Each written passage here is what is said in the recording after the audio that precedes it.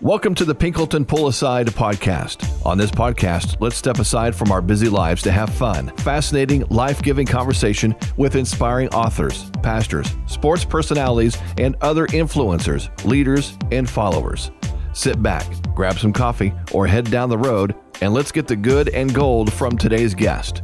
Here's Jeff Pinkleton, Executive Director of the Gathering of the Miami Valley, where their mission is to connect men to men and men to God. Hello, friends. Welcome today to another episode of the Pinkleton Pull Aside podcast, where we like to talk about all things leadership, life lessons, and we tend to do that in the world of sports and comedy and authors and music and a whole bunch of other stuff. And today's edition of the Pinkleton Pull Aside podcast is historic.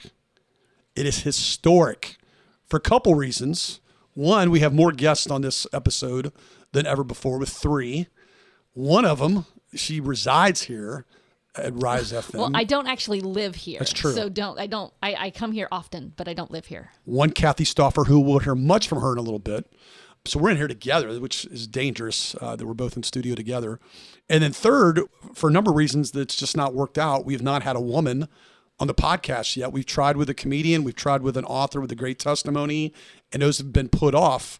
And today, instead of 2, we landed with 3. 3 women I greatly respect and know them on a variety of levels, deeply entrenched in many ways in lives. And so I've got Kathy in studio, and she'll tell you about herself in a minute.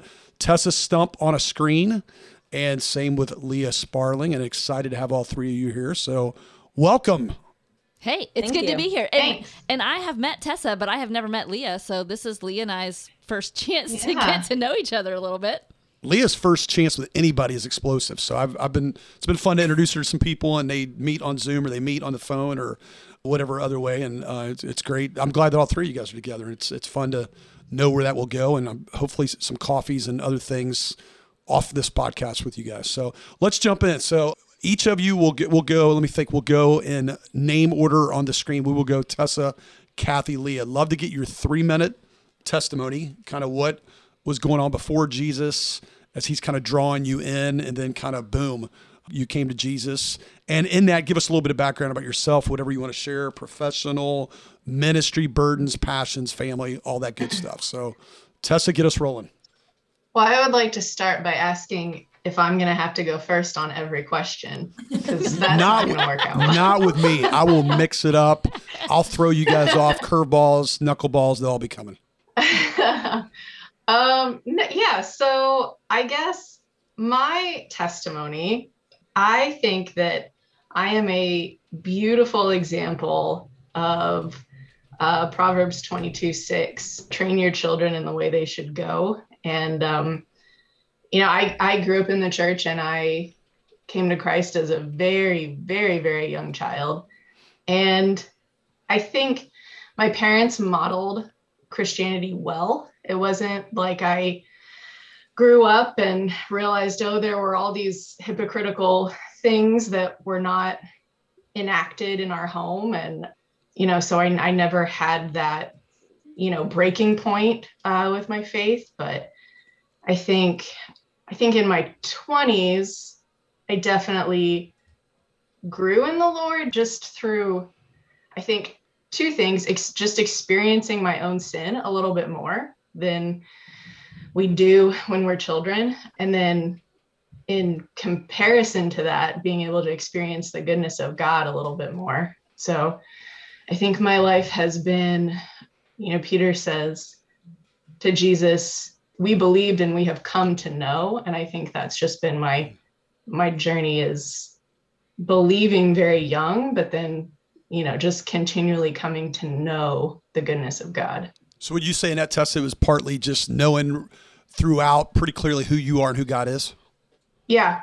Okay. Yeah. I think that's a weird thing to grapple with when you grow up in a Christian home, and it's hard to see that you're a sinner, like as a young child. But I think even as a kid, I knew that. And I think I knew that more and more and more the older I got. So Well, speak to your family life right now. You got something you might need to share there about your current family life. Oh, yeah. All the second part of that question. So I am married and we are expecting our first child in September. Boom. That's yeah, the thing, we're very, very excited. Yeah. I can see Kathy's doing a lot of motions and smiles. Yeah. We live in Springfield. My husband was born and raised here for the most part. And professionally, job-wise, I implement biblical fundraising practices with faith-based organizations. So I work with The Gathering. The Gathering in the Miami Valley. They are a really cool organization. They connect men to men and men to God. Pause. You guys just go. They're amazing. I love them. As someone who works tangentially with The Gathering, I love how they really support men being faithful to their women. So as women on the podcast, like it's amazing to me. So I am a huge fan of The Gathering. And what else do you do, Tessa? Yes. What else do I do? Mm-hmm. That's pretty much what I do. Well, you got other organizations. I mean, it's not just a gathering. What other organizations? Currently, I also work with SCIM, Springfield City Youth Mission, and Safe Harbor, which is an outreach to women kind of in need and broken and kind of coming back type of thing. Yeah. Trauma rehabilitation type. Yeah. I don't want to say just sex trafficking because not all of them have been trafficked, but sure. And my neighbor next to me right now, Kathy, will give us hers. And then we get to, I don't want to say save the best for last because that would not be true, but then we get to hear from Leah. I mean, maybe. I don't know. We'll see, huh, Tessa? We'll see. That's a lot of pressure. That's right, exactly. So my name's Kathy, and I also grew up in a house of faith, but I think my faith journey is quite a bit different than what Tessa described. I definitely never rejected God as a young child. I accepted Christ around the age of 10 or 11. I don't actually remember how old I was. I remember the moment very specifically, but I can't remember my age. It's kind of strange. And then I definitely did that walking away that you do in adolescence, and that lasted well into my 20s. Never totally disconnected from God or the church, but absolutely not caring about a life in Christ or what that would mean or what that should mean. Met my husband post-college. He and I went to college together, but never met. We actually lived in dorms next to each other and never met the whole time we were in college. Then met, it was really kind of strange. We knew a lot of the same people and never ever ran into each other. And Wright State is where we went, so it's not a huge campus or anything, so it's relatively small. It was kind of odd. Met him through a mutual friend after college, got married. He grew up in the church as well, born and raised in Springfield, and we ended up in the Urbana area, and so we just kind of ended up in my home church. And because just the one thing, one of the things, not the one thing, but my parents did such a great job of like, go to church. And so I didn't even think about it not going to church in my 20s. I just went, even though I wasn't really invested in a life in Christ. But of course, God's not going to let you sit there week after week and not do something in you. And so there was massive changes in my husband and I, through just relationship stuff and just through life stuff. We ended up having 4 babies in 5 years. All of that is what we wanted to do. So we have 4 kids really close together. Tessa's like, what? She's just in her Tessa's face is like, I'm picturing being pregnant 4 or 5 years. Oh, it was, and then raising babies for 10 when you do it that way, yes. Or 12 or 18 years straight. 22. So our oldest now is 22, about to turn 23, and our youngest is 18. So now we have like adult children, and God has just taken me on a journey that, to describe it as incredible is not an exaggeration. If you would have known me in college and saw what I'm doing now, you'd be like, really? Her? I don't really think so. But it's more and more me coming into who God created me to be and just opening up to that. So it's been kind of an amazing journey. I have been a youth pastor. I did that for 13 years at a church in Urbana. I'm currently not doing that, but I own my own business. I own a counseling practice in Urbana, and I also am the virtual campus director at my church, and I work here at Rise FM. I've been a DJ on the radio for about 10 years. Rise FM. Go Rise FM. We love them. And you've never been interviewed here, which is so cool. I'm glad I get that honor. Here. It's so fun. Yeah. Well, Leah, let's hear from you. All right. So I was raised by God-fearing, hardworking, parents who did, Christianity well, if there was a thing. My dad was a missionary kid, and my mom came from very opposite backgrounds. So they brought that together and it was a beautiful mess. So I'm the oldest of four, and I grew up in kind of that same, I went to, Dayton Christian and checked all the boxes, and life was honestly just peaches and cream and pretty darn easy. I ended up getting a Division I scholarship to play volleyball. And that's what took me out of Ohio and put me at Campbell University, which is south of Raleigh, North Carolina. I went into broadcasting, similar to my dad. He was a news sportscaster in Dayton for years and years and years. And so I kind of wanted to follow that.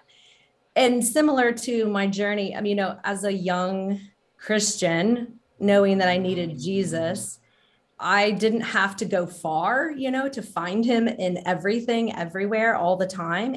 But yeah, I would say my yuck was also kind of like there, but harder to see and harder to find until you're out on your own and you're at college making your own, decisions. I would say that's kind of when the fear came in. And so instead of moving forward in a broadcasting career, I got really scared and just was in the most ridiculous things and just didn't want to be like some broadcaster that was just a face without some substance. So that was the big, huge lie at the time that I was believing in my young life, was that I really didn't have any substance. I was just checking boxes and doing the right things.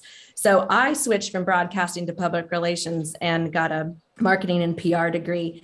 And, after that, I floundered for years. I ended up pregnant and, in my early 20s, married the man. We duked it out for 10 years, had 2 kids, and still just always band-aiding stuff, and not giving up on my faith. If anything, I used it as a weapon against the people around me, and especially my poor ex-husband at the time. So we ended up, neither one of us really fully surrendering, and divorced. I moved back to Ohio with 2 kids and in with my parents. And it was like I was 16, and with 2 kids, it was awful. Trying to raise 2 kids. It was really tough. The single parenting thing, again, was just another layer of lies that I just really couldn't see. I was just not equipped and taught to believe that there'd be something I could think and God had a different thought for that, and how I could reconcile that. It was just like, I'm trying to do the right thing here, and the right things weren't happening to me. And it just was huge paradigm shifts that I really, really needed. And I did not get those until in my 30s. And then it was like a deluge of information. I did end up reconnecting with a kid I went to youth group with. He walked into my Starbucks that I was working at back in Dayton after being divorced. And it was like the sky opened up, and the angels, he came walking in, and he was, this band nerd in high school. And all of a sudden now he was this grown up, handsome fellow that I remember. And so we dated. He lived in Seattle. We got married. I moved the girls to Seattle, which was fun. We had a child of our own. And now with 3 girls, we moved back to Dayton almost 10 years ago now. And that's when things really kicked off, when you're like, okay, I need to learn how to surrender, in a whole new way. And so that's what I've been doing the last 10 years, is a really hard, fast repent and surrender, learning more about what it really means to be a disciple. And a disciple maker has been a part of my journey the last several years. I was fortunate enough to start working for a sports marketing firm as I was going through a really hard time with my oldest daughter. She was suicidal for a while, and it just brought me to my knees in a new way, brought me face to face with all kinds of things that I believed about myself or my parenting or my kids and what I had done and all of that. Sorry, Tessa, if this scares the heck out of you, but I promise No, you're it will fine. be okay. She's 19 now and doing fine, moved out of the house. But that tough time, it landed me at a company that was offering a discipleship cohort during the workday, which was a godsend. And to this day, I will be forever grateful for the Westerfields and for their company that offered biblical discipleship at the workplace. And so I took advantage of that, and that just led me to somebody else. It led me to somebody else, a year-long, cohort, and walking through discipleship in a new way. And it really just made some paradigms. I remember sitting there, as a 30-something, late 30-something at the time, thinking to myself, I can't believe I've known Jesus my whole life. I can't believe I don't know this about myself. What has it taken? What is this? And how can I now tell everybody about it? So that just really put me on a pretty incredible journey. So at this point, I have a 19-year-old, a 13-year-old, and a 9-year-old. And my husband works from home. I'm on staff at Southbrook Church in the Miamisburg area of Dayton. And my passions are finding Sabbath rest. It's a search for it, all the time. Philip and I are passionate about debt-free living, and serving has always been a thread. It's kind of always one of those little threads that's being weaved into my life as missions trips. And I mean, I'll be the first to sign up and go with Chris Horlacher and put shoes on kids' feet. I love doing that.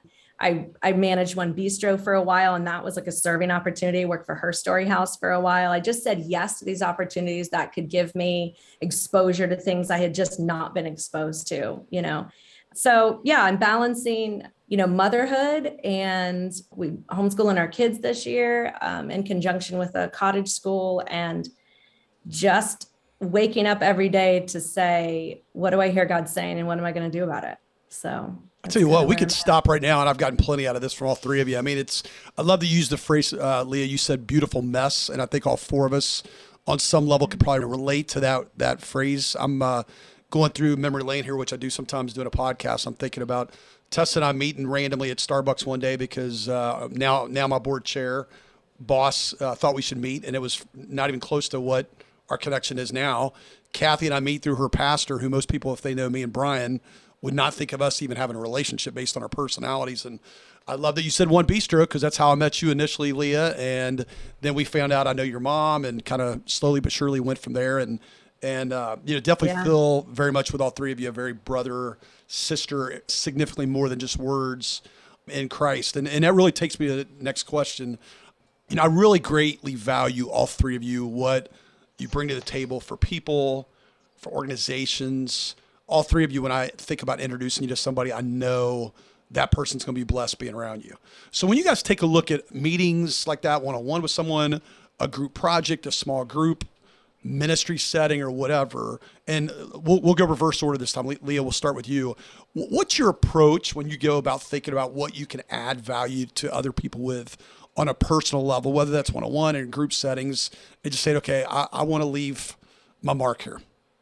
Well, I will say what it used to be was just, I went into those meetings kind of for myself. I was like, because I think of my insecurity, I was always going to kind of prove my seat at the table, especially kind of as a woman. I always felt like, and I'm an 8 on the Enneagram. I hope that's not, too faux pas here, but anyway, I'm just super bossy and super, out there. And I do feel kind of like one of the guys. And so when I'm in a meeting with a bunch of guys, I just kind of show up just like that.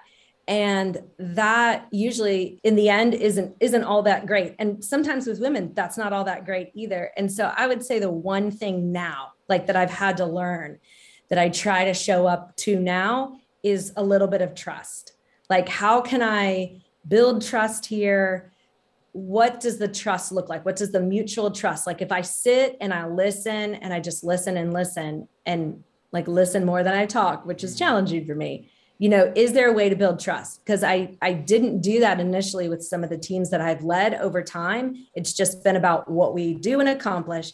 And I just have run over people. And so now what I try really hard to do is just, how can I build trust? How can I build relationship with the person I'm about to work with? Because the work will come, the job will come, the stuff that happens with the meetings will come. But like, does this person know, like, and trust me? How will they do that if they don't really know me? And will I know, like, and trust them? Well, how do I do that if I can't really get to know them? So that's probably what I would say now is the value that I want to bring is, how can we trust each other? That's a great nugget. Kathy? And it's awesome. As I'm listening to you, I'm like, oh yeah. I mean, I had a word that popped into my head immediately when you asked that question, and it goes right along with that, but from a totally different perspective. So I've kind of considered myself like a utility player. Like I can walk into a lot of situations and I can fit there or there or there or there. And so now that's how I walk into the room.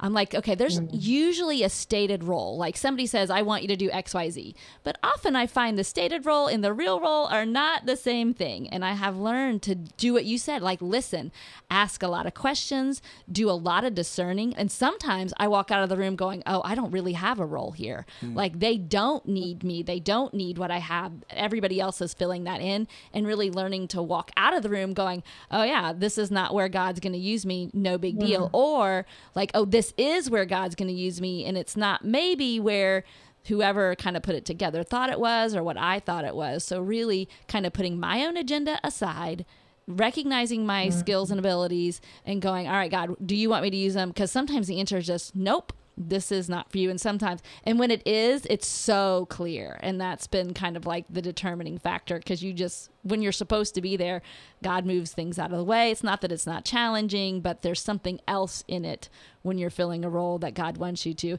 And understanding that God knows my heart all the time. He knows my desire to share his love with other people. And if he wants to use me, I'm in. And if he wants to pull me someplace else, I'm fine with that too. So Kathy, let's lean on you a little bit more on this one. So if it's one-on-one, let's say it's someone you're meeting for the first time, or let's say it's, as you alluded to before we got on here, you're close to my sister Betsy and our friend Christy Ratstatter.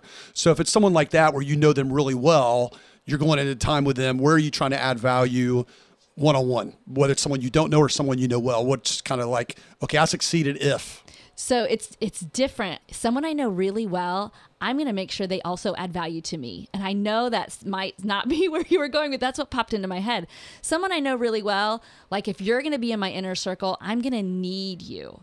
And I'm going to need you to be there for me from time to time, because I frankly am probably, like you two ladies as well, are often there for other people. So when I'm meeting someone new, I kind of put myself in that spot. Like, I am just here for you. What do you need? I don't know if this is obnoxious or not, but people kind of have to prove to me that they're actually there for me. If they're not, that's okay. I am really fine with that relationship, that if you just need me to be a supporter, encourager, mentor, I love that role. But if you want to be like my friend, then you got to be able to also put yourself aside every once in a while when I've got like junk and things to unload. Does that answer your question? No, that's great. No, I like that. And I like both of you kind of doing, like, I wouldn't have guessed, Leah, you would go to trust as hard as you did there. And then you saying, hey, there's an expectation, you're bringing yourself for me. That's great. Tessa, what about you with that? Whether it's group settings, I mean, we sit in a lot of group meetings together, one-on-one, someone you know really well, someone you're meeting for the first time. How do you leave there thinking, okay, I hit the mark there? I think more than anything, I just try to listen a lot. I think my personality and my tendency is very natural for me to kind of evaluate a situation or a room of people of whatever I perceive as the thing that is needed the most. And that's what I tend to lean towards. And I think I can very easily kind of swap back and forth between being like more detail administrative or like being more the creative side. Like I can use both parts of my brain that way. And so the natural tendency for me is to spend a lot of time listening and trying to figure out what's already here in this room. And then I just kind of fit into what I perceive as the need being. Yeah, that's great. You know what I love just, and I think I've probably thought this about all three of you before, but just as you guys are answering these questions, I'm like,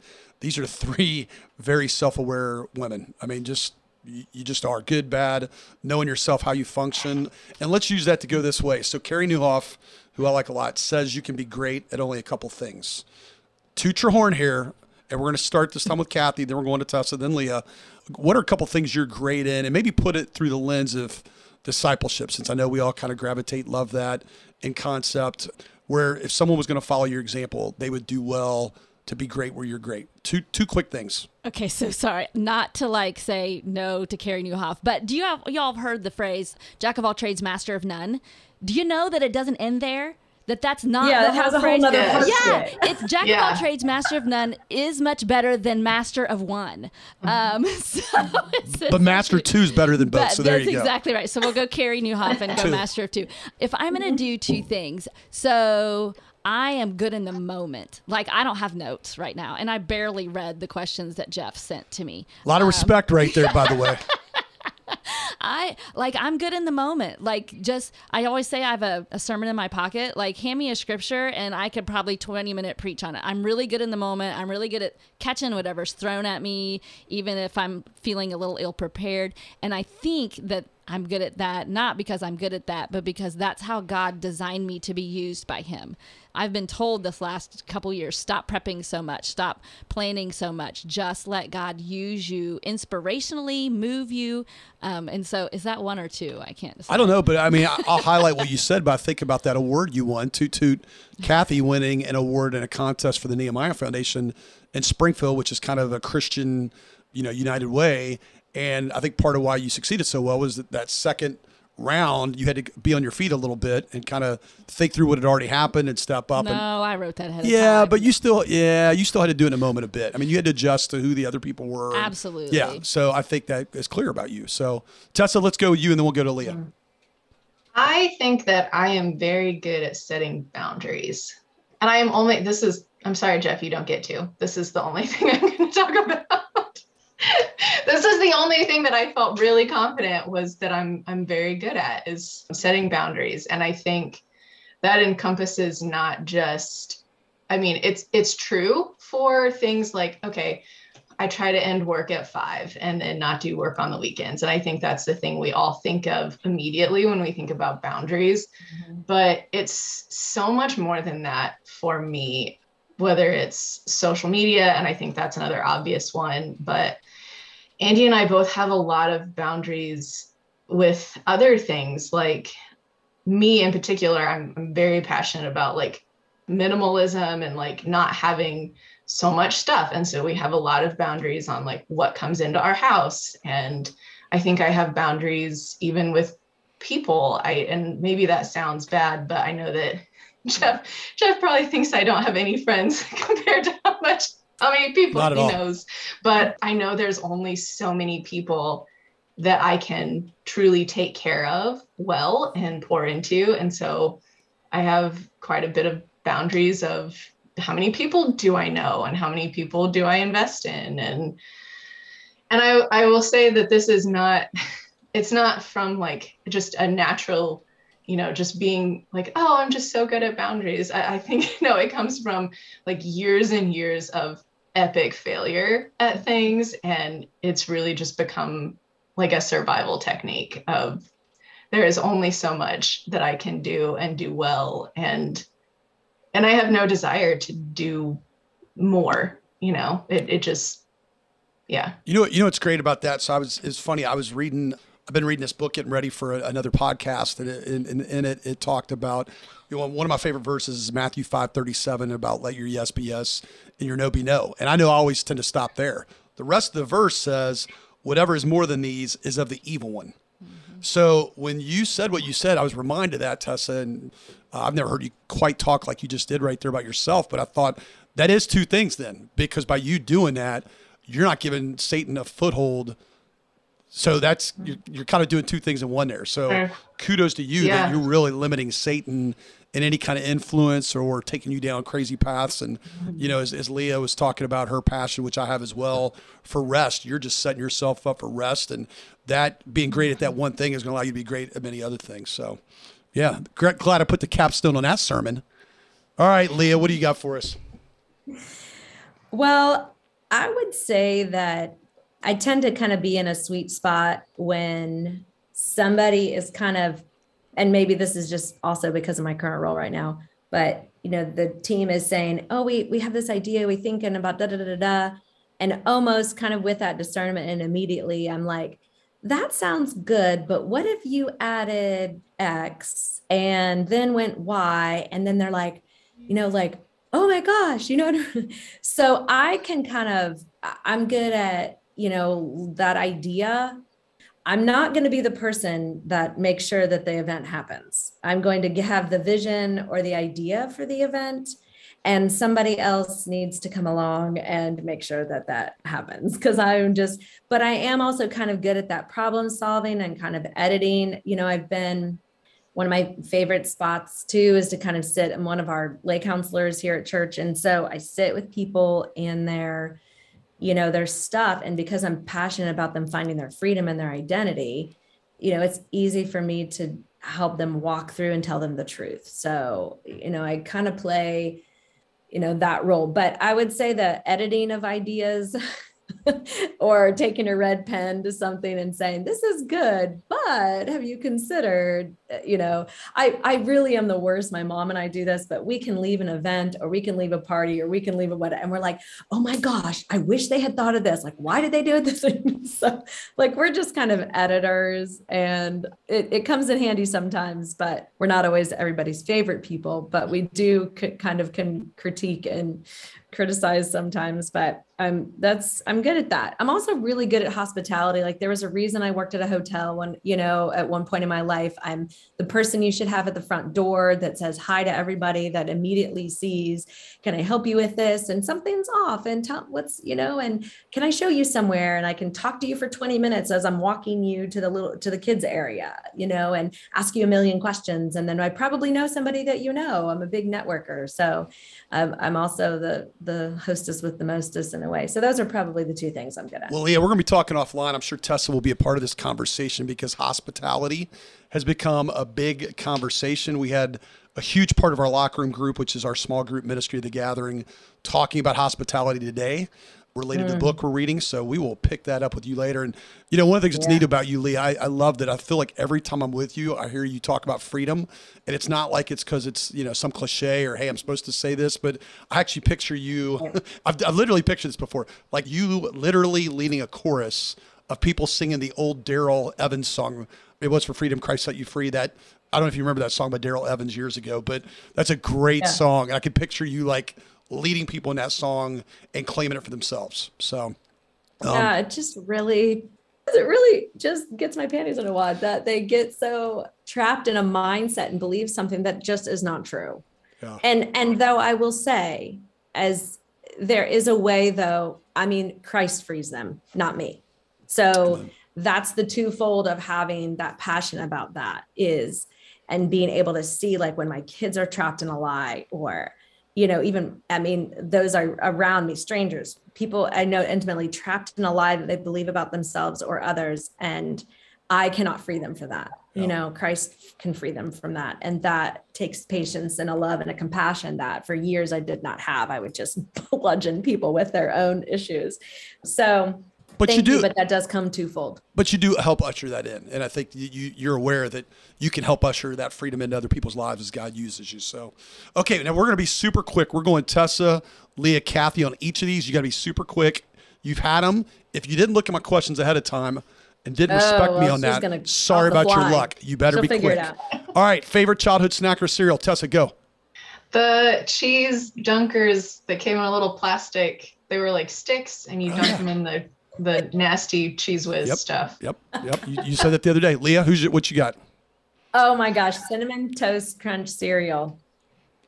Cereal is my go-to. I probably ate so much of it as a kid. Oh my gosh. Yep. I've been doing a lot of that or Golden Grahams lately. So Lucky Charms. Yeah. I was gonna say dunking. I really did think of Lucky Charms before you said cereal. I promise I'm not cheating. Lucky Charms. That's it. We get a lot of Lucky Charms on here. People are saying that one constantly. So your favorite book you most like to gift to other people? Tessa. Treasure Principle by Randy Alcorn. I've given a lot of that one away too. It's great. Leah? Same kind of Different as Me by Ron Hall.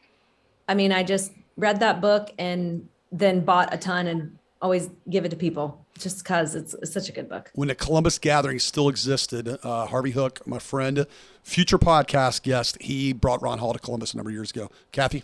Crazy Love by Francis Chan. There you go. Okay, number 3, this is important. Tessa will be experiencing this soon. Soon she'll experience this. Well, okay, probably a few years from now. But anyway, Leah and Kathy, you'll be veterans on this question.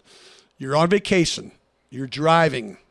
Traffic patterns, Somebody's got to go to the bathroom 15 minutes sooner than they needed to for you to hit this right. We're bringing a little West Coast love into this question. You see on the exit sign these 3 places: Chick-fil-A, McDonald's, West Coast, I think Seattle might have it, In-N-Out Burger. Where are you going? We'll go Kathy first on this one. So I've never been to an In-N-Out Burger ever. But Chick-fil-A, like seriously, Chick-fil-A. They got fruit, man. That's good. I like fruit. Patrick Morley, who I had on here before, was the only person to ever say this. He goes, next exit. Wow. Crushed him. Leah, where are you going in that situation? Taco Bell.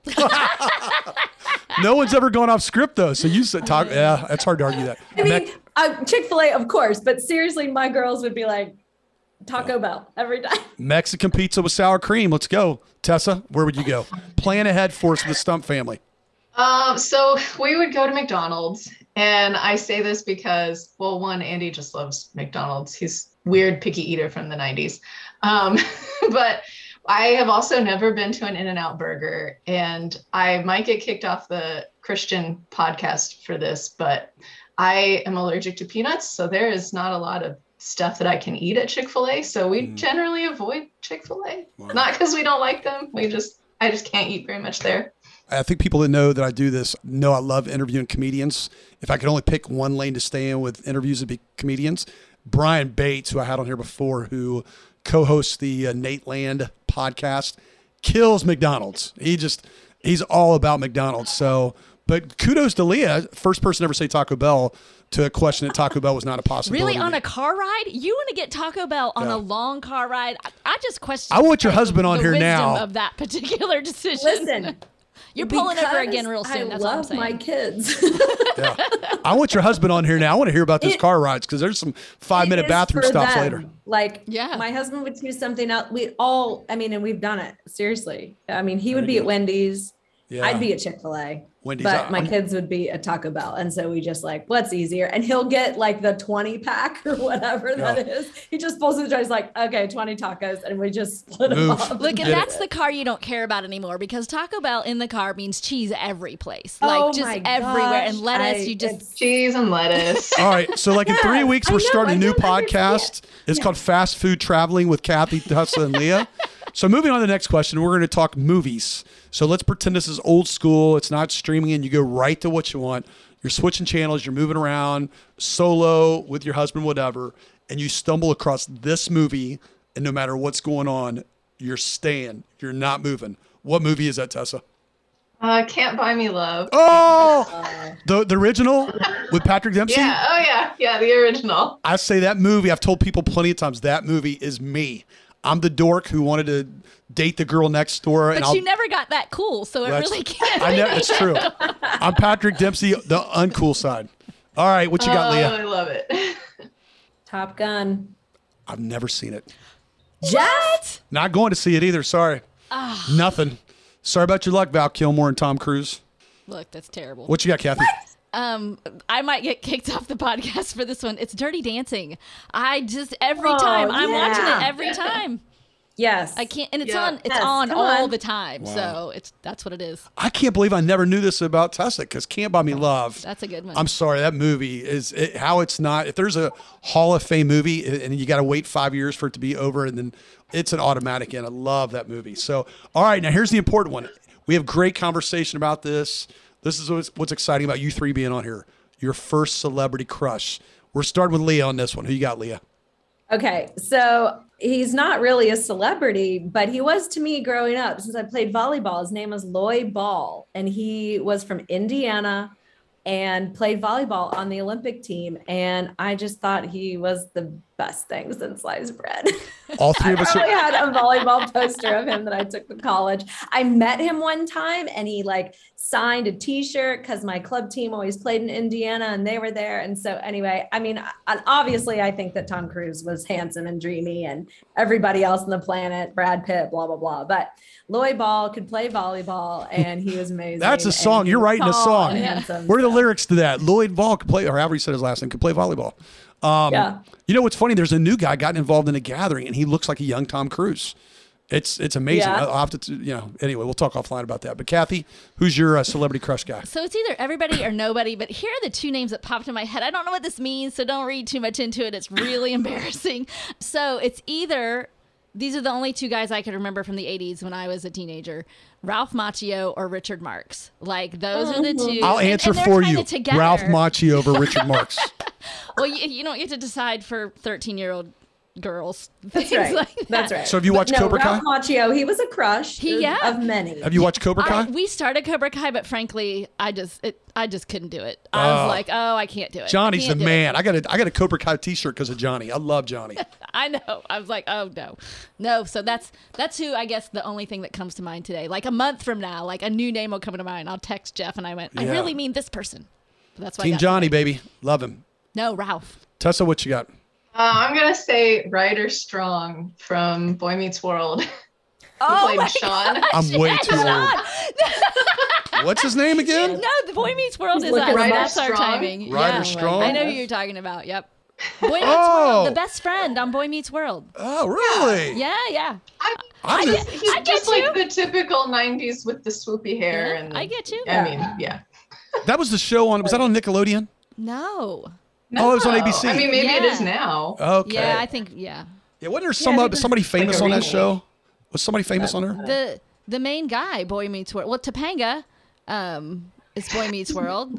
Is Kathy Wikipedia here all of a sudden on Boy Meets Girl? Look, I watch so World? much. I watch so much TV. It's embarrassing. Wow.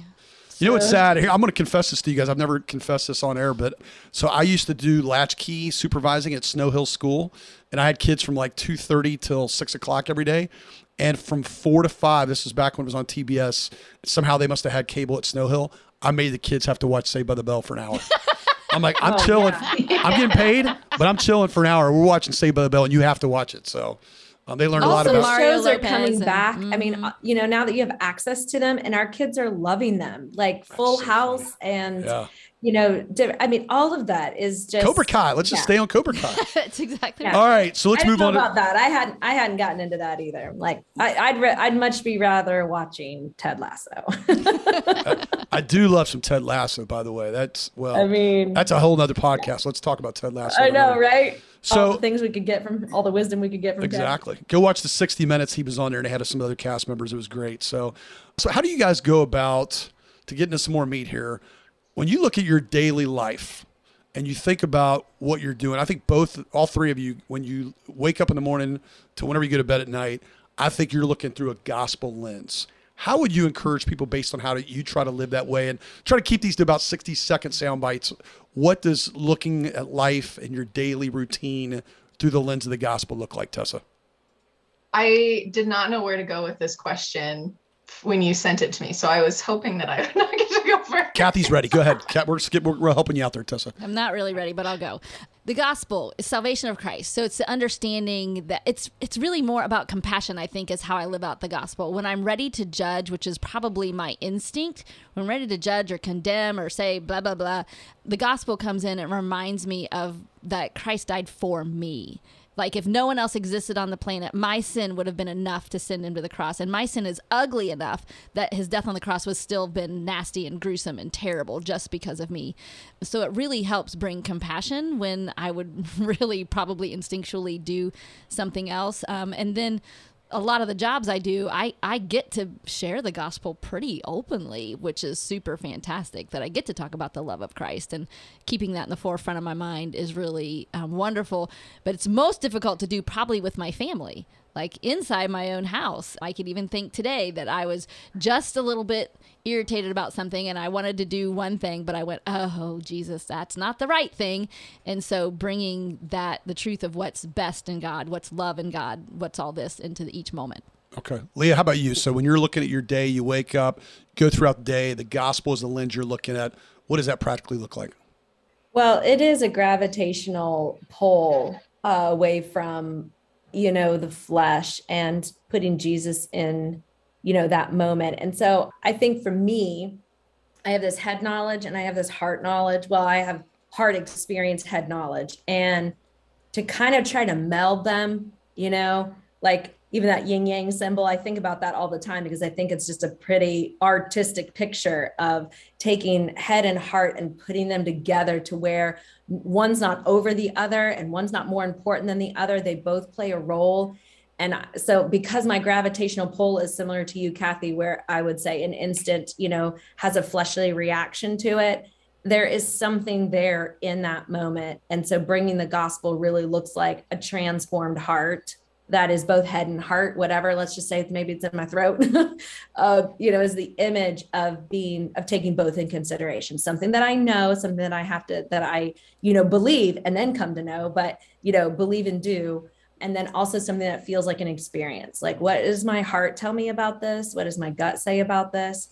But then I can also say, I know that God is faithful and I know that he loves me and trusts me. So it's that balance of knowing the things that I need to know and feeling the things and putting them together and put that in a sacred spot that works out, my surrender, my daily surrender to him. And that's not literally the gospel, but that's how I try to live out the gospel in my daily life. Sure. Tessa? This is still such a hard question for me, and I don't think it should be, but it is.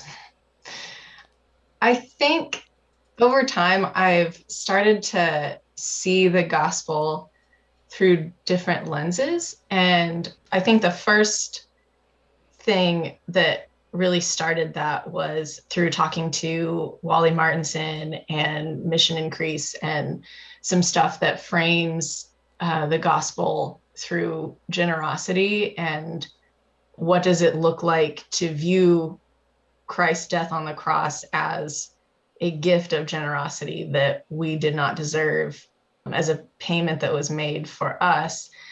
And, I think that was, even though it wasn't something I didn't already know, seeing it through a different lens was just so impactful. And I think daily, I'm interested in seeing more and more of like, what are the pieces of the world that I don't see through the gospel? Like that I'm just not realizing, I'm just not aware of it. And so I guess trying to figure out what are those other lenses that like, oh, this really is the gospel lived out. It's just something I didn't realize before. Yeah. It's funny for someone who didn't really want to grab that question or take it or whatever. I feel like you responded well. So I'm already committing you guys. I told you I always ask more questions than we got time for because I'd rather have more and not get through it. But we're going to do part 2. This has been way fulfilling for me. The last question I want to ask you, because discipleship is so key, and if for some reason we never got back together,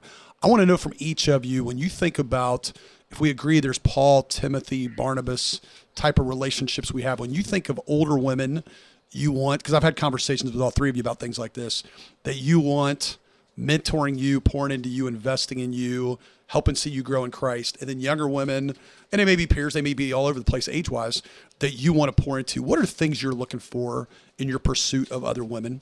We'll start with Leah, then go Tessa, then end with Kathy.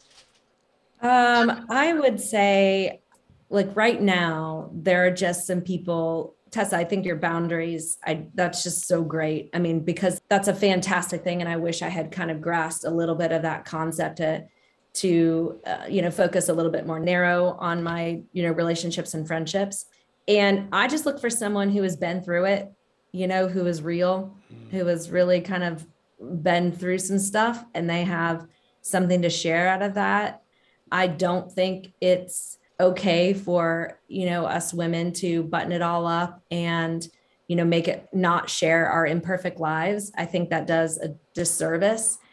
So the women right now, there's a couple, like 2, that really feed into my life. And I just spend a lot of time with them and I ask them a lot of questions and I just put myself in positions to let them feed into me. And then on the flip side, for someone that is maybe a little bit younger that comes into my life, is just somebody that I just ask God to bring. And then it's just in that moment, whoever is in my purview right now, and focus. So the 99 is equipped and good.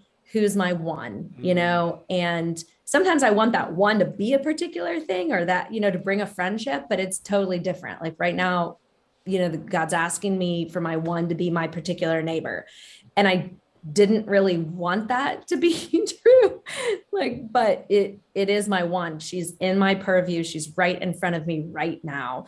And that's got to be a little bit of my focus. But, you know, I have spent some amazing time with some amazing women here on staff. And then I've had the privilege of doing some fantastic coaching with Nancy Beach, who was, you know, Bill Hybels' right for a long time. And boy, has she been through some stuff. And so that type of experience just really lends to a wisdom when you get vulnerable. And I'm just super, super grateful. Yeah. Wow. Tessa? Well, Jeff has heard me say this before, but I think, you know, up front with a woman that would be pouring into me, and even just in friendships, I look for people that don't really like me that much. How do you find people that don't like you? You're so likable. No, I'm not though. I'm not that immediately likable of a person. And so I think there's a little bit of, I trust women more that are calm and not so immediately ready to tell me how wonderful I am. And, you know, it's like, you just met me 5 minutes ago and you think that I'm the best thing since sliced bread. Well, eventually you're going to find out that I'm not, and that might not be good. So I think that's like probably just a very like surface level gut answer, but I would say that. And then on a more specific answer, a female that's pouring into me, I like a mentor, I definitely look for somebody that loves scripture and has knowledge of scripture, and that I just know is not going to be someone that leads me astray or If you guys aren't making time for each other when this is over, something's wrong here. So Kathy, close that part of it up. So very similar to what Leah and Tessa have said, except for a little, like Tessa is so funny. God just makes us all real different. And that's kind of one of the things that I thought here just a second ago, because really I need someone to tell me how wonderful I am. I'm not kidding. Like that is just really. Kathy's wonderful. Thank you. I did a sermon a couple weeks ago and I told 300 people like I'm a hog of positive affirmation.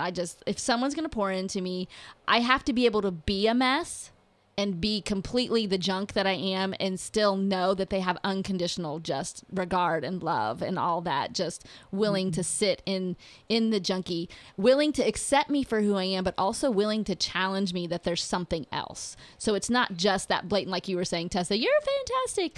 It's you're fantastic, but let's take a breath and see where God might want to work in this kind of thing. And I like to be challenged, and I'm a 7 on the Enneagram, so I'm impulsive and I'm quick, but I have both wings. I have 6 and 8 going on, so I have a lot of this stuff on the table. So it's hard for me sometimes to find someone who's really going to challenge me. And I've had to learn a little bit on where there are women who will. I just need to slow down a little bit and give them a space to do that. And I've found some really amazing women that way. So me being able to be vulnerable and just really be who I am. And as a woman who tries to lead things, I don't know if you ladies experienced this, you feel like you have to hold back a lot. Because if someone sees who you are in the room, especially if there's a lot of men in the room, they may or may not be comfortable with what that is. And that's kind of been my experience. And so if I can get with another woman where I can just be like, and if I can get with guys who are like that too, they're very valuable to me, which is why Jeff and I are friends, because I can just do that. But when I'm mentoring someone younger than me, it's a lot like you said, Leah. I just wait and see what God puts in front of me and then kind of use that discernment of, hey, is this the right match time-wise? Is this the right match just spirit-wise? Is this the right match? Because I love doing that. I was a former youth pastor, and this summer I've been inviting my former youth kids to my house because they're all adults now who are married and kids and all this stuff, and I want to stay connected and kind of keep that that connection going. Love it. Yeah. Well, time is up. We got to go. I want to respect you guys' schedule, and this is not like an author who's got a book and we'll tell you where to go. I'm going to tell people, if you want to know about any of these three, they're like a triple layer club sandwich that you need to partake of. I would be more than glad. That's weird. Yeah, it was good. I liked it. I was thinking I'm hungry, so maybe that got me going that way. But I know plenty of people who would hear this who would need to know any of the three of you. I really hope you guys connect beyond this. So Jeff, GMV for Gathering Miami Valley at Gmail will get you to me, and I will get you to them. And ladies, this was great. I always say this is a blast. This may be one of the funnest ones yet, and I hope you'll agree that this was not it.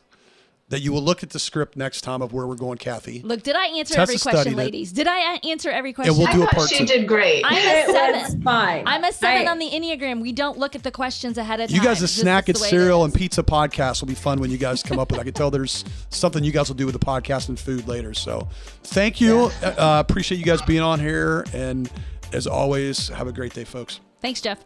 Thanks, Jeff. Thank you. Thank you for joining us on the Pinkleton Pull Aside podcast. You can reach Jeff at gatheringmiamivalley.org or find us on Facebook at the Gathering of the Miami Valley. Join us again next week for another honest and rich conversation. The Rise FM Podcast Network.